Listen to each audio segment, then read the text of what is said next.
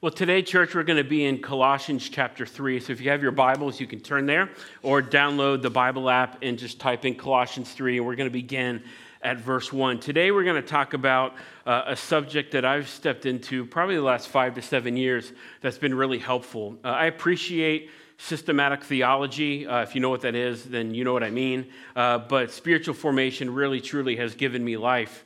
And we're calling this series This Mystery because Paul is writing against this mystery that the church in Colossae is sort of succumbing to, where Jesus is fine, but he's not enough. So you have to sprinkle in some mysticism, some Roman paganism, a little bit of Old Testament Judaism, and then you'll have the full package of whatever this mystery is.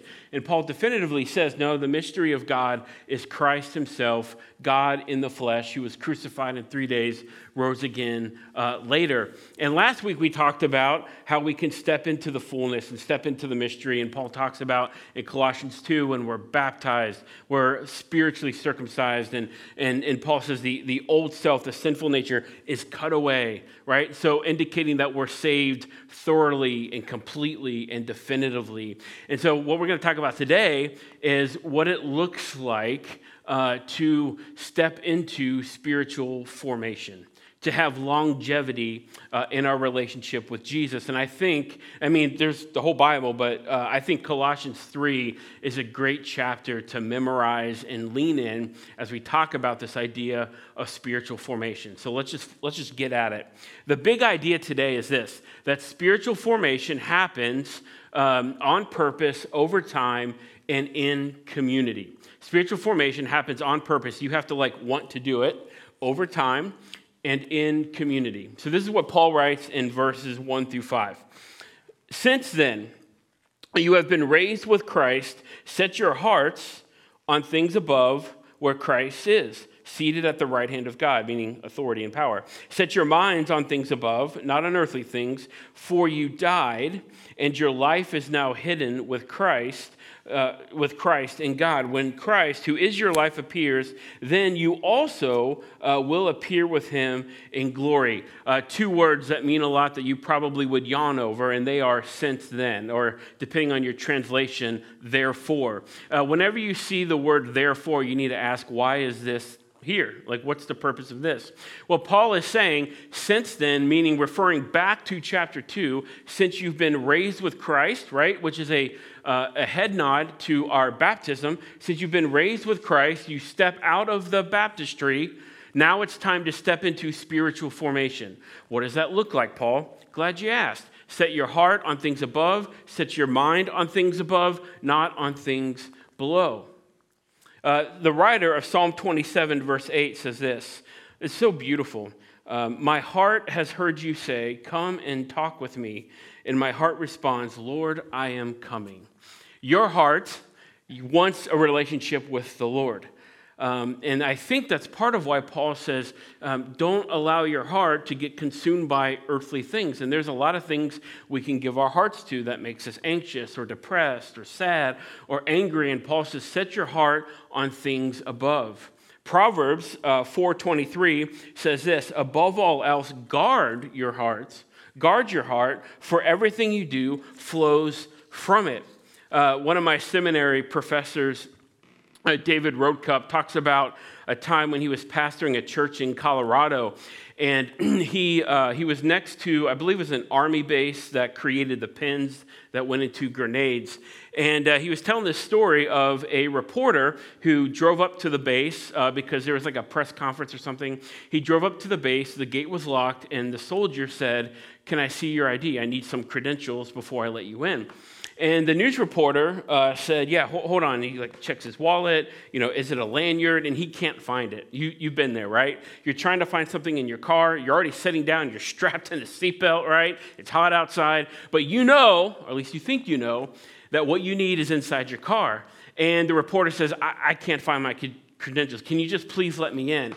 And the soldier says, I can't do that. I need your credentials. Well, and the news reporter said, here's the deal, man. If I don't get in there and report on the conference, it's my job. To which the soldier responded, if I let you in without credentials, it's my job. And so the soldier gets, or the news reporter guy, the reporter, gets so angry he starts revving up the car, and the wheels are spinning and the rocks are flying. And at this point, the soldier puts his hand on his weapon, right? And say, hey, if you want to play chicken, I'm ready to play chicken, right? And he gets so angry, he just drives off. When the writer says, guard your heart, I want you to guard your heart aggressively, like that soldier. You have to be discerning for what you allow yourself to feel. Now, feelings come and go, and sometimes we feel things that maybe we don't want to, or it is what it is, but we need to filter these things through the mystery of God, which is Jesus. And so guarding our heart isn't necessarily a passive thing where we just stand there, but it's an active thing, right? And we give our hearts away quicker most of the times than we should in relationships or with our finances or something in the future. And the writers of Scripture say your heart really wants to be with the Lord, and you need to protect it. If you don't protect it, and there's a sort of an easy pass, like the gate is unlocked, it will not be well with you. You may be intellectually intelligent, like in theology, but you will have poor emotional and relational IQ. The second thing Paul says is to set our minds on things above. And I love the play on words here. He says, set your mind on things above. And because now your life is hidden with Christ in God. The word hidden is that word mystery again. And Paul is saying yet again, right? If something's worth saying once, it's probably worth saying 87 times. Hey, there is no such thing as a mystery of false religions and angels and, we sang today, idols. Actually, the mystery of God is Jesus. And when you believe the gospel and repent of your sin and say that Jesus is the Lord of your life and express that publicly in baptism, your life is now hidden in the mystery, hidden with Christ in God. So I need you guys to think well. Don't just accept anything that comes through the conveyor belt of culture.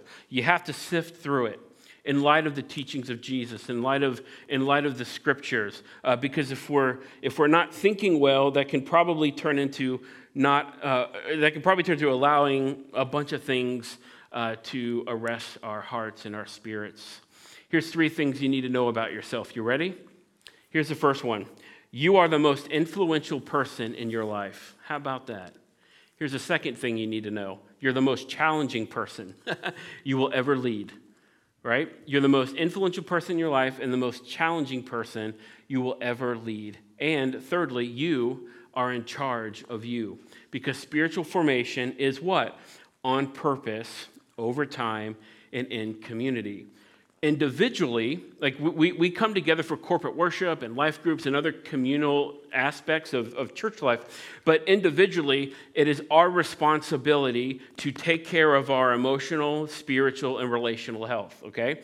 If we don't, then we become codependent on a pastor or a church or a leader that without them, we can't really grow in our faith. Our spiritual formation first begins with us. We want to be diligent about it. We want to be purposeful about it over time, and yes, in community. And Paul's going to tell us and give us a sense of urgency of what happens if we don't actually do this. In verse 5 through 11, Paul continues this chapter, put to death, therefore, whatever belongs to your earthly nature, sexual immorality, impurity, lust, evil desires, and greed, which is idolatry. Because of these, the wrath of God is coming. You used to walk in these ways, right? Paul's reminding you, this is life before Jesus. You used to do this in the life you once lived. But now you must also rid yourselves, here's that emotional health, of such things like anger, rage, malice, slander, filthy language from your lips. Do not lie to each other, since you've taken off your old self with its practices, and have put on your new self, which is being renewed in the knowledge and the image of its creator. Here there is no Gentile or Jew, circumcised or uncircumcised, barbarian, slave or free, but Christ is all and is in all. Paul says, be killing sin or sin will kill you. And he's urging this church, as I am urging us, to be aware of what's happening here. You cannot be spiritually healthy and emotionally unhealthy. To say you're spiritually healthy or spiritually mature means, whether you say it or not, you are emotionally healthy or emotionally mature. And Paul says you need to continue. Remember present verb, what did I say last week? A present verb in the New Testament, more times than not, is an ongoing, continual action. Every day, kill something in your spiritual life. Kill sin, or sin will be trying to kill you. But I'm saved by grace. Yeah, great, whatever. But if the enemy can ruin your witness, I think he's probably going to do that, right? And there's an active sense that we have to be putting to death our sin. I want to give you guys 3 roadblocks to spiritual formation and why we don't do this. Number 1 is we don't have close community. So people that don't put their sin to death, don't practice repentance, aren't believing in the gospel for every day of their life, tend to not live in community. They might go to a life group, but they may or may not ever share anything that's of substance.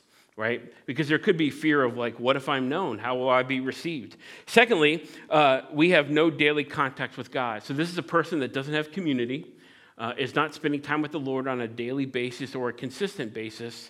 And thirdly, here's the damning one, we do not believe we'll ever get caught. I'm sure right now there's probably a few names that probably glide across your mind. A friend of mine, who's one of my mentors, tells a story to some other local pastors about his father who was getting ready to retire as a pastor, preached his whole life. My friend only knew his dad as a minister, and there was this big to-do celebration for his dad. His dad was probably the pastor there for 30 years. Small town, deeply loved, family deeply loved, made some really good relationships, right? But wasn't probably in relationship. Before my friend and his brother drove out to, I don't remember where his father was, they received some pretty horrific news. And that is somebody communicated to my friend that his father at the church had been having an affair with, well, at the time, one woman, but multiple women throughout his ministry. And this is the week before his final sermon. This is the week before, the elders gifted him the parsonage, which is a home on the church property. It's a thing in the Midwest. It may or may not, I don't know if it's a thing here in New England, but the elders said, hey, you can live there, rent-free, mortgage-free, it's yours. And the elders were going to give them a pretty nice financial gift, as well as allowing the church to bless them financially or however they wanted. What do you do? What do you do in that situation, church? It's tough, isn't it? Welcome to life in reality. My friend decided to call up his brother, share the news with his mom. And what happened is they went to his father's church. My friend preached the final sermon. My friend's father did not receive the parsonage and or the financial gift. Right or wrong, doesn't matter. That's what happened. And when my friend was cleaning out the parsonage, they did find, his mom and his dad did find a little condo outside of the community or pretty close to it to live in. When my friend was cleaning out his house, he found a shoebox. You already know where I'm going with this, of letters. Some that he wrote and some that were written by his mistresses. You think Paul is kidding when he says put to death sin, or sin will be killing you? No, he's not. He's not, guys, at all. And we have somehow divorced intellectualism, but intellectual understanding of the Bible and not allowing it to form us. My preaching professor said Pharisees are like old film or bad film. They're overexposed and underdeveloped. Overexposed to the Bible and yet underdeveloped by it. C.F. D. Moll says this, the Christian must kill self-centeredness and regard as dead all private desires and ambitions. There must be in his life a radical transformation of the will and a radical shift of the center. Everything which would keep him from fully obeying God and fully surrendering to Christ must be surgically removed. And we know this, right? We know this. We know that if we're not killing sin, we can find ourselves in places that we never thought we would end up, right? Paul even says in Romans 6:6-7, for we know that our old self was crucified. We know up here, right? With him, so that the body ruled by sin might be done away with, that we should no longer be slaves to sin, because anyone who has died has been set free from sin. We know. Are we transformed? Are we transformed? If Jesus is, here's a fun church phrase, Jesus is the Lord of my life, so what? Is he the Lord of your emotional life, your thought life, your anger, your anxiety, your depression? Have you even grown in your self-awareness just over the last year?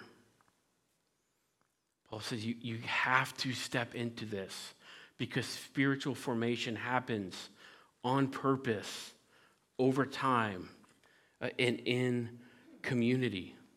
You have to be proactive in this. You cannot be the smartest person in the room when it comes to theology and a jerk to your brothers and sisters in the church. You have no influence. You have to step into this. Paul continues the letter in verses 12-14. He says, therefore, this is the community part, therefore, as God's chosen people, holy and dearly loved, clothed. Remember what I said about Colossae? Colossae was known for its wool and textiles. It was a sort of a fashion industry place. And so Paul's using this as a play on words, right? As you get up in the morning and you put on your nice fancy clothes from the Gap at Colossae, may that be a reminder that you need to put on Christ. You are representing Jesus. What a cool, even act of devotion and spiritual formation, that every day when you get out of bed and you get ready for work or school and you begin to put on your clothes, man, that's really cool. I just thought that could be a prayer. Lord, I don't know what's going to happen today, but I want to represent you as best as I can. All right, let's keep going. Verse 13, bear with each other, literally means put up with each other. Bear with each other and forgive one another. If any one of you has a grievance against someone, forgive as the Lord forgave you. And over all of these virtues, put on love, which binds all of them together in perfect unity. So these are the clothes we're supposed to wear, okay? Maybe they sell these on Stitch Fix, I don't know. Here's the first article of clothing. It is compassion. The first article of clothing is compassion.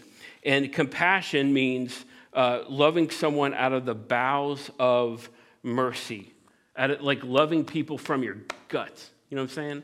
Like people know if you love them and if you care for them. Then the second article of clothing, maybe this is a scarf, I don't know. I'm having really fun with this, is kindness. Kindness has the ability when to know to be tough and the ability to know when to be tender. If you're tender all the time, you're going to get ran over. If you're tough all the time, you're a jerk and no one's going to want to be around you. The psalmist in Psalm 25, verse 7 says, do not remember the sins of my youth. Amen. Middle school and high school years. In my rebellious ways, according to your love, remember me, for you, Lord, are good. I hate that verse. Because in light of the gospel, I can't take my wrath out on you, and I really, really want to. What a very practical way of putting to death anger and malice and rage. We are a violent culture today, especially online. And the scriptures say, hey, I know you want to give them a good right hook and put it on YouTube. Before you do that, do you remember how you used to live before you became a Christ follower? Yeah, I would hit them. Okay. In light of Jesus being driven with railroad spikes between some of the 7 pressure points of the body and having his back ripped off in front of his mom, for you, should you throw the right hook? Ugh. No, I shouldn't. I should express kindness and forgiveness. The second article of clothing third is humility. Humility simply means when you humble yourself or submit yourself, it means to place yourself under someone or something. And so what Paul is saying is place yourself under the lordship of Jesus, right? You're going to need protection. You're going to need wisdom and guidance. I don't really trust people that are not placing themselves under other people. Like if I detect no humility in someone, I don't really trust them. Because if there's no humility in someone, that means they have never, or they're not currently giving people permission to say really hard things.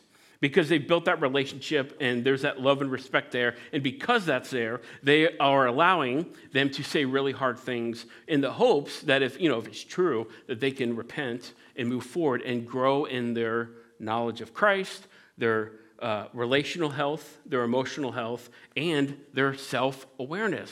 That's also the beauty of community, guys. If we're building healthy relationships, there's some of the ways we live are so underdeveloped that we continue to live in them that we don't even know what we're doing when we're doing it.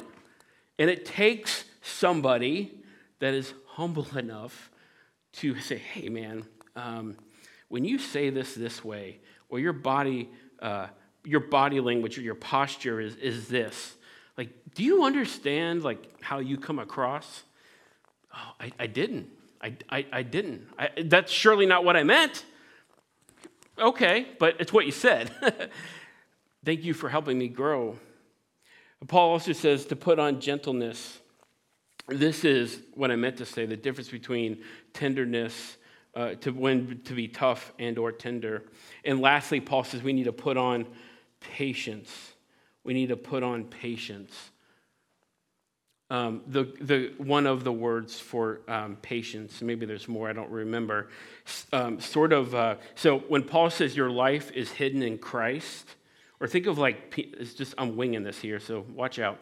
Like peanut butter M&Ms are awesome, right? It's that peanut butter that's inside. So you've got the shell of a word called patience. Inside the word patience is one of the words for wrath. When Paul uses the word patience, what he's saying is you are in a season of the patience of God.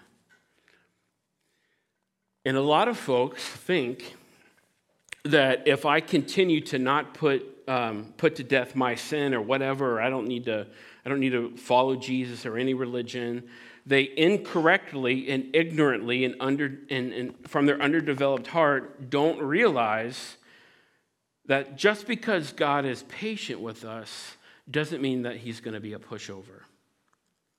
And so the very fact that you woke up today, especially if you're not a Jesus follower, and you can breathe today, and you made it to church today, or you're watching online today, and you're still alive, is an act of the patience of God. How many times in our relationships are we ready to drop the hammer, and we do it, but we don't practice the patience of God? Church, spiritual formation happens on purpose, over time, and in community. William Barclay writes this: it is most significant to note that every one of the graces listed, referring to this text, has to do with personal relationships between man and man. There is no mention of virtues like efficiency or cleverness, not even diligency or industry. Not that these things are unimportant, but the great basic Christian virtues are those which govern human relationships. This is really worth the whole quote right here. Christianity is community. It has on its divine side the amazing gift of peace with God and on its human side, the triumphant solution of the problem of living together. I want to show you a graph. Two different graphs here of two different triangles. I want to show you how a healthy person lives in community and how an unhealthy person lives in community. This is called the triangle of authenticity. A healthy person living in community is honest with as many people as they come across. We call this integrity, right? They're honest with people as best as they can to whoever they come across with. Above that, they are transparent with a handful of people, 6 to 12 people. But at the top of the triangle, they are vulnerable with a few people. And that's a good thing. Like when I say a few, I mean like 1 to 3 people. Hopefully your spouse is one of those 3 persons. The other triangle represents our old self, our false self of authenticity. And notice the difference at the bottom. This person is vulnerable with many. This person throws up on social media. They probably gossip a lot. They're trying to bring people in and bring other people in. There is no pun intended, there is no mystery about this person, right? You don't need to get coffee with this person because you already know what they're doing in life because they put everything online or they just tell you anyways. And they're transparent with a few people, but they're honest with few. They're honest with few. And this is the difference between healthy and unhealthy relationships within the context of community. And I want to give you guys some categories of relationships for your spiritual formation. It is unfair, because you can ask them, it is unfair for one person to be everything for you, right? One person can't be your preacher, your fitness instructor, your counselor, your buddy that you hang out with on the weekends. We need multiple people in community pouring into us, okay? So let me give you 4 or 5 different kinds of relationships. The first one is vulnerable relationships. In other words, who knows the real me? And I'm talking about 1 to 3 people. And it's not inauthentic to be vulnerable with 1 to 3 people and not vulnerable with the 6 to 12 below. The second kind of relationship would be a work relationship. Here's the question that asks: who is sharpening me? Who sharpens me? The third kind of relationship is wisdom relationships.